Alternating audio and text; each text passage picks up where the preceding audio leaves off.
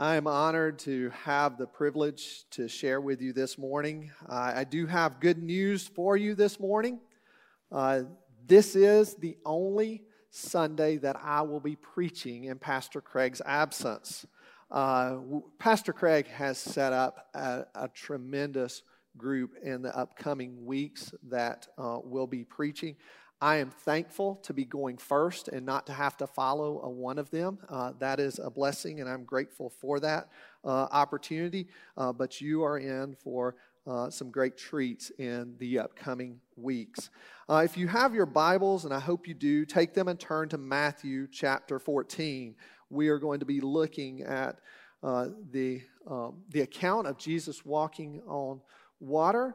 Very familiar story, but we want to begin by looking at the kind of the setting before this and what takes place earlier in the chapter 14 of Matthew's Gospel. And it begins with the horrific killing, the murder of John the Baptist by King Herod. It is following that Jesus hears about the death of his friend and his cousin, and as he hears about John's death, he desires to withdraw to a desolate place to pray and to mourn. In this, we see Jesus' humanity. I don't know that there's anything more human than when we mourn the loss of those that we love very much and that are our dear friends. However, the people follow the boat on foot, and they come in droves, bringing their sick, and Jesus does not send them away. Instead, he has compassion on them. He heals their sick, and I think that we should take note of that oftentimes when our hearts are broken and when we are hurting the most, sometimes the best thing that we can do is to follow Jesus' example and serve and help others during our time of pain, loss, and hurt. Evening comes. The crowd is still there. Jesus has been healing the sick and has been teaching. The disciples come and say, it's time for the people to go away. They've got to go and eat. We don't have any food. We need them to go away for the evening. And Jesus tells the disciples to have them seated, and you know the miraculous story of the feeding of the 5,000 that occurs there. Well, that is the backdrop for where we're going to be this morning, is those events, the feeding of the 5,000, and now Jesus, we see his interaction with his disciples and his instructions to them, beginning with verse 22, going through verses 33. Please follow along as we read. Immediately, Jesus made his disciples get into the boat and go before him to the other side, while he sent the multitudes away. And when he had sent the multitudes away, he went up on the mountain by himself to pray. Now, when evening came, he was alone there. But the boat was now in the middle of the sea, some 2 or 3 miles from shore, being tossed by the waves, for the wind was contrary, or as the ESV says, the wind was against them. Now in the 4th watch of the night, Jesus went to them, walking on the sea. And when the disciples saw him walking on the sea, they were troubled. Frankly, they were scared to death, saying, "It is a ghost." And they cried out for fear. But immediately Jesus spoke to them, saying, "Be of good cheer." Literally, he said, "Take courage. It is I. Do not be afraid." And Peter answered him and said, "Lord, if it is you, command me to come to you on the water." So Jesus said, "Come." And when Peter had come down out of the boat, he walked on the water to go to Jesus. But when he saw that the wind was boisterous, he was afraid and began to sink and cried out, saying, "Lord, save me." And immediately Jesus stretched out his hand and caught him and said to him, "O you of little faith, why did you doubt?" And when they got into the boat, the wind ceased. Then those who were in the boat came and worshiped him, saying, "Truly you are the Son of God." Join me as we pray. Heavenly Father, as we come to your word this morning, Father, I pray that you would cause us to be attentive to what you desire to say to us by your Holy Spirit. We exalt you and give you praise for the power of your Spirit that moves among us, that draws us to you, and that teaches us from your word of truth. Father, in these next few minutes, I pray that your word of truth would go out forth, and Father, that it would impact lives. Father, as we hear the encouragement of your word, Father, as we are challenged by your word, and Father, as we have the opportunity to respond to your word, Father, I pray that you would be glorified, that you would be exalted, and as a result of that, that we would draw close to you. In Christ's name, amen. One thing that each of us, whether we are here in this room or whether we are watching online, that we can agree on and that we know by our experience that is true, is that real and figurative storms are a part of every one of our lives. A week or so ago, as a matter of fact, it was a week ago yesterday, our family had the opportunity to go out on Lake Lanier. We had rented a boat with my brother-in-law and sister-in-law and their girls, and he's a pastor in Gainesville, and so we had been trying to get it set up and had missed because of some weather, and it finally worked out. We could go out on the lake this past Saturday, as a week ago, and we were planning for a great time, and it started off with the Sahara dust storm, if you remember that, and it was hazy pretty much all morning, but we still enjoyed ourselves, and as that began to burn off some, we had gone up to the north side of the lake and to let the kids jump off of the rock up in the Chestatee area, and had ran into some friends and got caught up talking with them on their boat. And when we turned back south, we realized that there was a storm coming. And it was an extremely dark cloud, and it appeared to be moving quite quickly. And before we could get very far down the lake, it was on us. And the winds were extreme.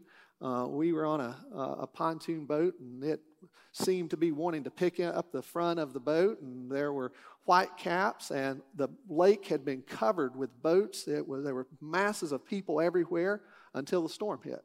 I don't know what they knew that we didn't, but they knew somewhere to go that we didn't know to go because they were gone. And it was almost as the lake was desolate as we were headed back to the south end of the lake, to the marina. It was during that time that I think there were several of the girls that were down in the floor of the boat with towels over their head that were doing much praying, and we were grateful for that. It was definitely some white-knuckle times for definitely a few minutes there. I don't know, honestly, that we knew how scared we should have been until we rounded the corner to the marina, and there were 2 ambulances and 2 fire trucks and a rescue boat that were there to greet us. It turned out that a sailboat had capsized in the storm. And so we made it safely back. But there were several times that I wondered if we weren't going to see Jesus just walking out across those whitecaps there on Lake Lanier. But it is amazing how quickly things can change in just a short amount of time when we are just cruising along life with sun and calm seas, and then all of a sudden, chaos strikes. Well, as it has been said by many people many times, in life, you're either entering, in the middle, or exiting a storm. So over the next few minutes, it is my prayer that our time together will be extremely helpful and practical to you. The first lesson that we learn from Jesus and his disciples is that Jesus sent the disciples into this storm. And he will send you and I into storms also. That's the first point on your outline that you have, if you have it in front of you. God will send us into to a storm.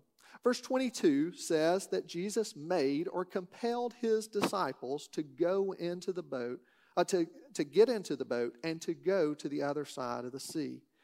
Jesus is omniscient, all-knowing, so he knew that a storm was coming. He also knew that this was just the place his disciples needed to be. The disciples needed to be away from the crowd who wanted to force Jesus to be their king. Jesus did not want the disciples to be influenced by the enthusiasm of the crowd. He also wanted to test his disciples and allow them the opportunity to exercise their faith. This storm was for the disciples' good. And many times, God sends you and I into storms for our good. Our faith is not tested nor practiced while we're sitting on the proverbial beach under an umbrella with our toes in the sand.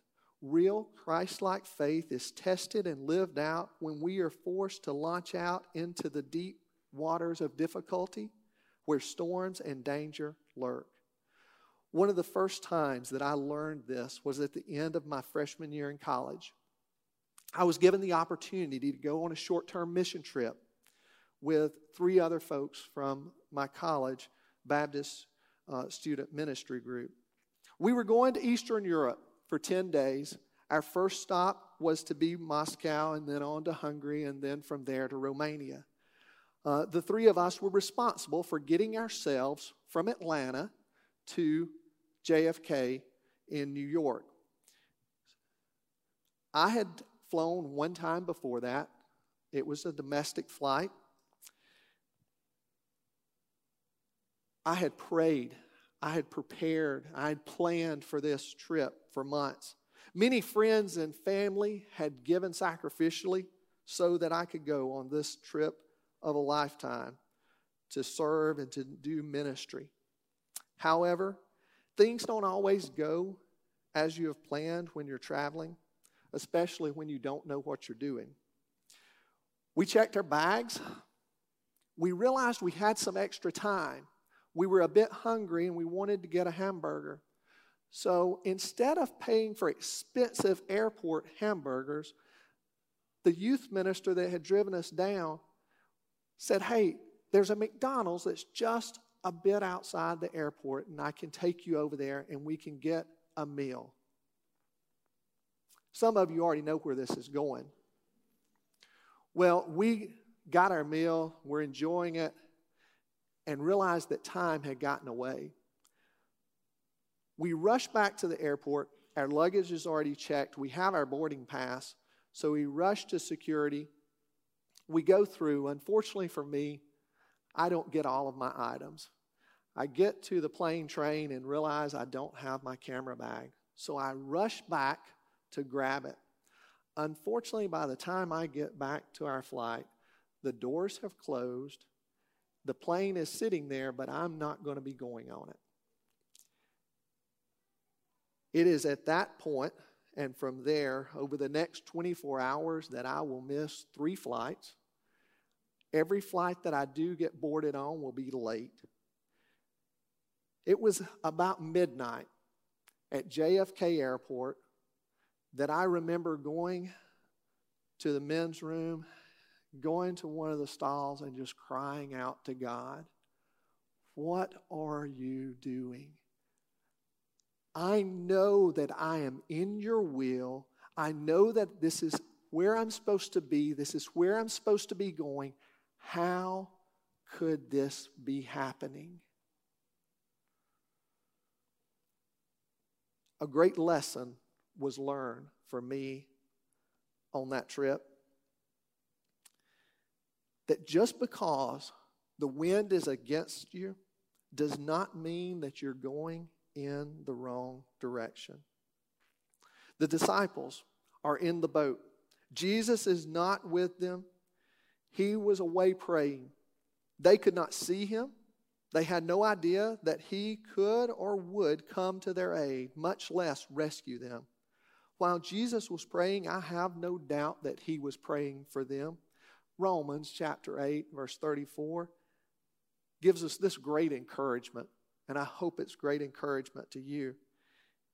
It is Christ who is even at the right hand of God right now, who also makes intercession for us. And that's what I believe that Christ was doing for his disciples, that he was interceding for them, praying for them as they were in the middle of the storm.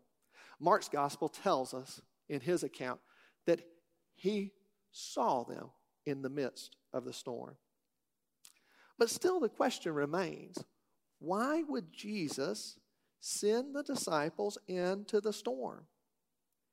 And for me, why would Jesus allow me to miss 3 flights on a mission trip to distribute Bibles and share the gospel?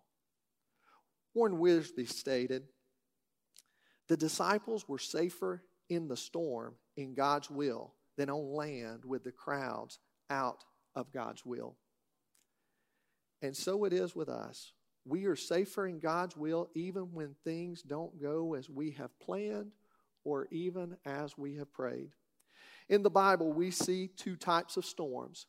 Storms of correction, much like what we see in the life of Jonah, where God is disciplining us. Where Jonah had been fleeing from God's will and God's plan, choosing not to obey God. But we also see storms of perfection that help us to grow. James 1 verse 2 helps us to understand the purpose and the benefit of these storms of perfection. My brethren, count it all joy when you fall into various trials, knowing that the testing of your faith produces patience. But let patience have its perfect work, that you may be perfect and complete, lacking nothing. So do not immediately assume when you or someone around you is going through difficulties or struggles or experiencing challenges that it is because they are not obeying God or not in His will. You may be witnessing a storm of perfection. No, we all go through storms, tough, difficult times that cause us to fear, cause us to doubt. But be encouraged, these times are the fertile soil for our faith to be exercised and to grow. In verse 26, we see that the disciples were afraid. They were terrified. They were literally scared to death. Oftentimes, we wonder how they could be so weak and lack so much faith. They had just seen Jesus perform the great miracle of feeding the 5,000, but now they are on their own in the middle of the sea and they can't see Jesus. When we are in a storm, we must remember that God is never absent in our storm. That's the second point on your outline. God is never absent in our storm. It is between 3 a.m. and 6 a.m. The disciples have been straining at the oar for 6 to 9 hours. They're some 2 to 3 miles offshore when Jesus comes walking on the water. Now, I want you to let those words kind of sink in and wash over you. Jesus, who was God in flesh, but to these disciples, he was a man that looked just like them. Jesus comes walking on the water. Sometimes these words and these stories are so familiar to us, we've heard them since we were small children, that we lose how amazingly supernatural they actually are. But now for others of you, this story and other stories like it are incredibly disturbing because you can't understand it nor make rational sense of it. It defies logic, physics, and the laws of nature. When you hear the words that Jesus comes walking on the water, it demands that you either except that Jesus is God. He is not like any other man that has ever walked on the face of this earth. Or you are left to attempt to explain this event and others like it away. In doing that, you choose to neuter the supernatural power of God. Some have tried to say that the disciples were mistaken and Jesus was just walking on the shore. Others have said that the water was shallow and Jesus waded out to the boat. Frankly, none of this makes any sense. I think we have two simple choices. We can either believe that Jesus is fully God and not limited in any way, or we can just call him, his disciples, and the Holy Scriptures liars and a fairy tale. But the reality for these disciples of seeing a human figure out on the rough seas created even more fear for them until Jesus speaks. And Jesus speaks, says, "Be of good cheer. Take heart." Literally, take courage. It is I. Do not be afraid. You know, this could have been a time for Jesus to give them a strong rebuke. He could have asked them where their faith was, why they didn't expect him to be coming, why they didn't recognize him. But that's not what we see. We see him saying, take heart, take courage. It is I. The same that God had said to Moses at the burning bush, I am. I am with you. Do not be afraid. You know, at this point, Peter interrupts Jesus. I've often wondered what Jesus would have continued to say and the encouragement he would have continued to give all the disciples if Peter hadn't have interrupted. But Peter did what Peter does, and that's speak out. And so here we see another example of Peter's impetuous and boisterous personality. Peter says, "Lord, if it's you, command me to come to you on the water." Then Jesus gives the command to come.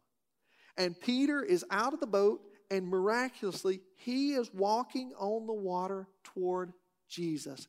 The second person ever to be walking on the water. This brings us to our third point of the outline. Storms are opportunities to trust God. Storms are opportunities to trust God. While all the other disciples are content to be fearful in the boat, the fast to speak, slow to think, impulsive Peter wants to be with Jesus on the water. Peter exercises real faith to step out of the boat and into the raging sea. The miraculous thing is that Jesus causes Peter to also be able to walk on the water. All is going well while Peter is focused on Jesus. But when Peter is distracted by the chaos and wind around him, he takes his focus off of Jesus and begins to sink.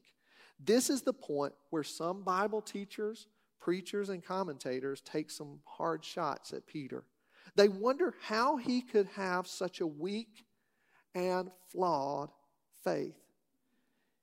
He had seen Jesus do amazing things. He had just watched Jesus come walking on the water. He had just taken steps on the water and had not sunk. But then he got scared and begins to sink. You and I need to remember that he was the only disciple that had the courage enough to get out of the boat. I admire Peter for his risky faith. I also am incredibly thankful for his example in prayer. His prayer of salvation, when he begins to sink and he cries out to the Lord and says, "Lord, save me." There is not a more beautiful prayer than the humble prayer, "Lord, save me." John Piper, pastor and teacher, recently stated, "I have prayed no prayer more often than, 'Lord, help me.'" God is greatly moved by hearts that humbly admit that they can do nothing without Him, that they are hopeless, lost, and drowning without the Lord's mighty, saving, and sustaining hand. Have you admitted that you are sinking and drowning in your sin and hopelessness without Jesus? Is that your testimony? Can you overcome your pride, your fear to step out of the boat into the sea of belief where you can't see the bottom and you don't have all the answers to every question, but you believe in simple faith that Jesus is the one who can save you and will protect you? There is a great confidence, there is a great hope, peace, and calmness that you can have in your heart when you pray the simple prayer, "Lord, save me." And knowing that He will answer your prayer just as He answered Peter as he reached out to him when he was sinking into the sea.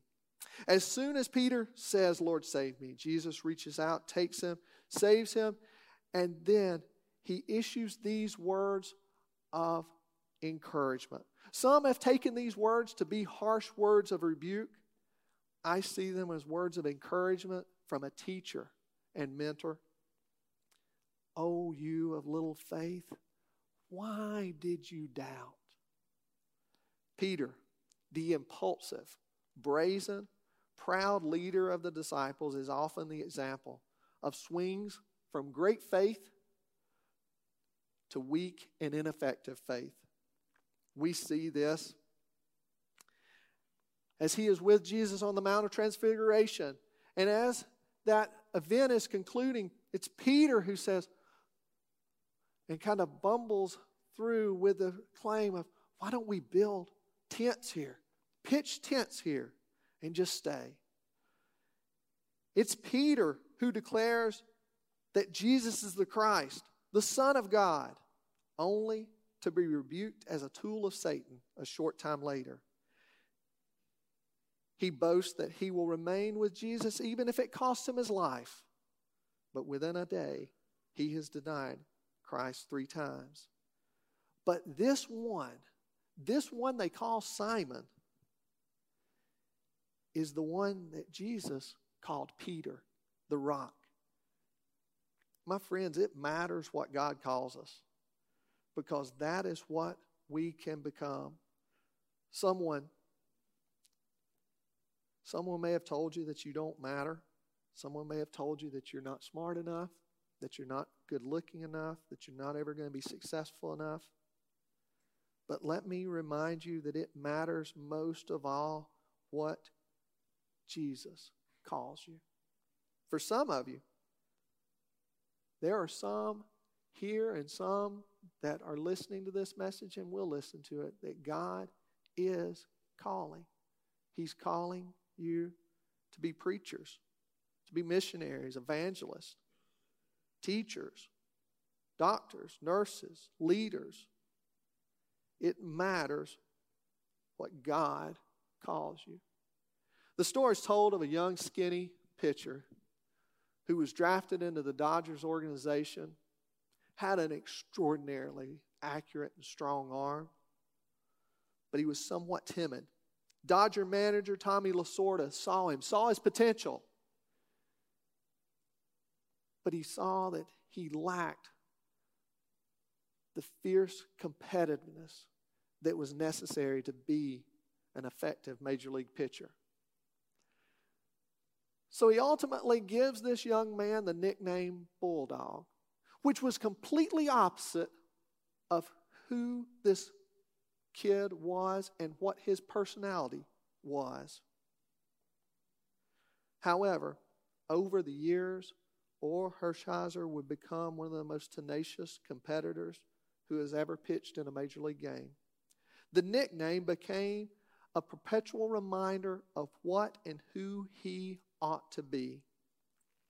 Well, Jesus knew that Simon had within him what it would take to be the leader of the disciples and ultimately of the first century church. He would become Peter, the rock that Christ knew he could become when he changed his name. So I ask you again, what has God called you to be? What name has he given you? Now, they get in the boat, the winds cease, which now brings us to our final point. Storms are where we see God most clearly. The storms of life are where we see God most clearly. Jesus escorts Peter into the boat, and the winds stop, and the sea becomes calm. The other 11 disciples who remained in the boat had watched all that was going on. When the winds stopped, all the disciples worshiped Jesus and declared this truth: truly you are the Son of God. The result of going through the storm and being rescued by Jesus demanded that they worship his divine identity. They had just seen that he is not limited by the laws of nature as he had walked on the water, and that all creation is subject to his authority as he calmed the wind and the sea. You know, it's been over 20 years since those events. Well, to be honest, more close to 30 of those events traveling to Eastern Europe. But God still brings to mind that time of being in a restroom at JFK Airport, calling out to him, Lord, help me. I don't know what to do. I don't know what's going to happen. Lord, I need your help, and I need you to show up and you to do something. And God, by his graciousness, he did that for a 19-year-old boy. That caused my faith to grow.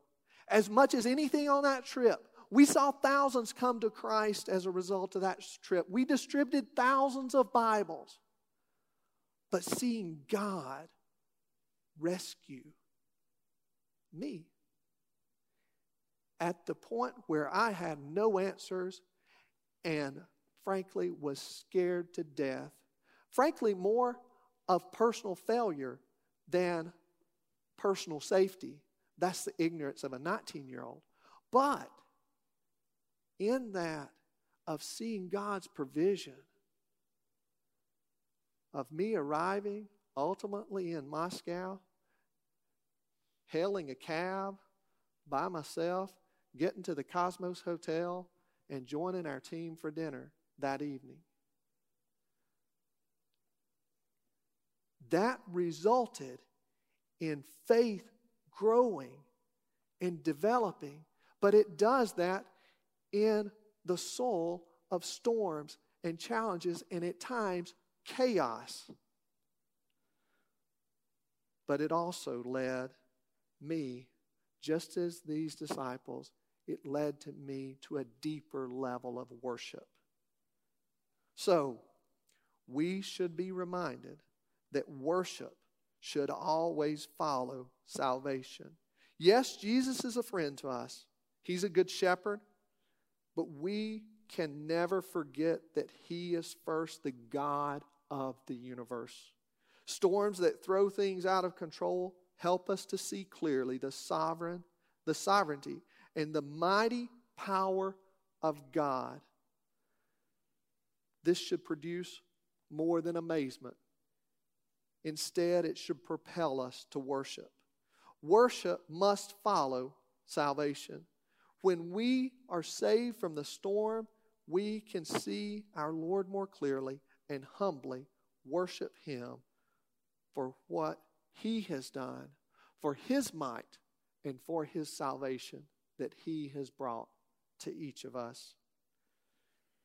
This morning, our sermon in a sentence is: the contrary winds of life will be against us, but Jesus always walks above the wind and waves to bring calmness and peace, and ultimately saves those who trust in Him so that we can worship Him. So many in this room and so many that are watching online, I've had the privilege of hearing your stories. I know the experiences that you've gone through. I know that you have experienced the winds of life that have been contrary and have been against you. Events that have disrupted your plans, pushed you off of your course.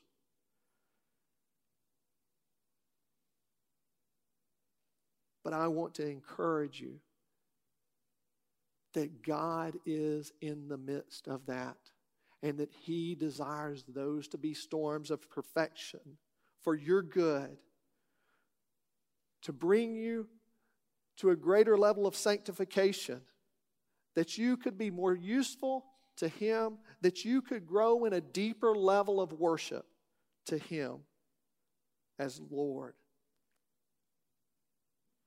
For some of you this morning, you need to, for the first time, cry out, as Peter did when he was sinking in the water, "Lord, save me." For the first time, acknowledge your need, that you are hopelessly lost without Christ.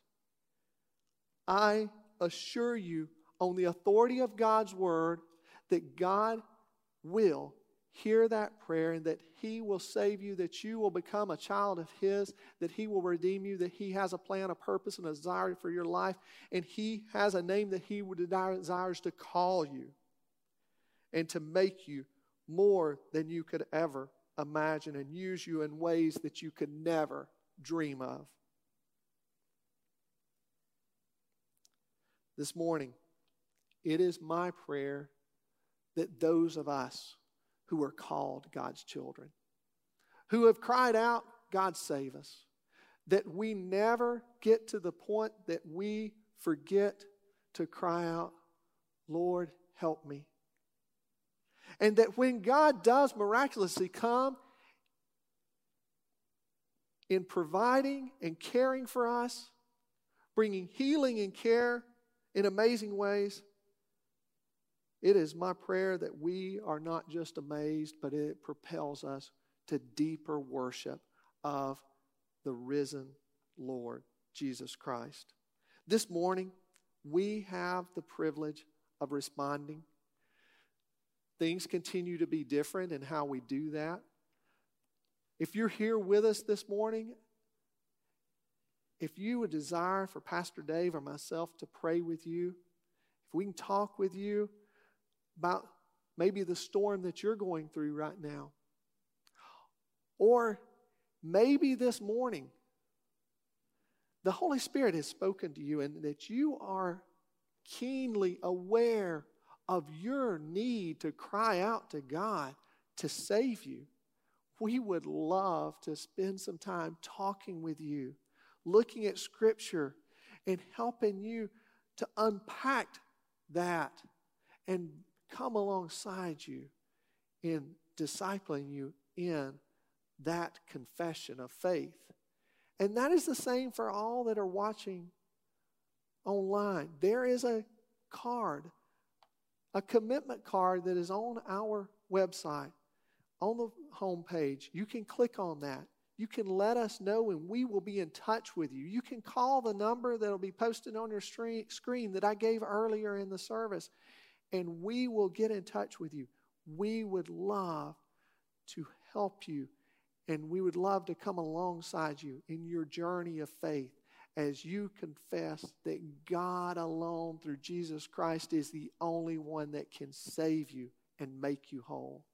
That is why Ivy Creek exists, is to lead others to the saving grace of Jesus Christ and proclaim the word of truth.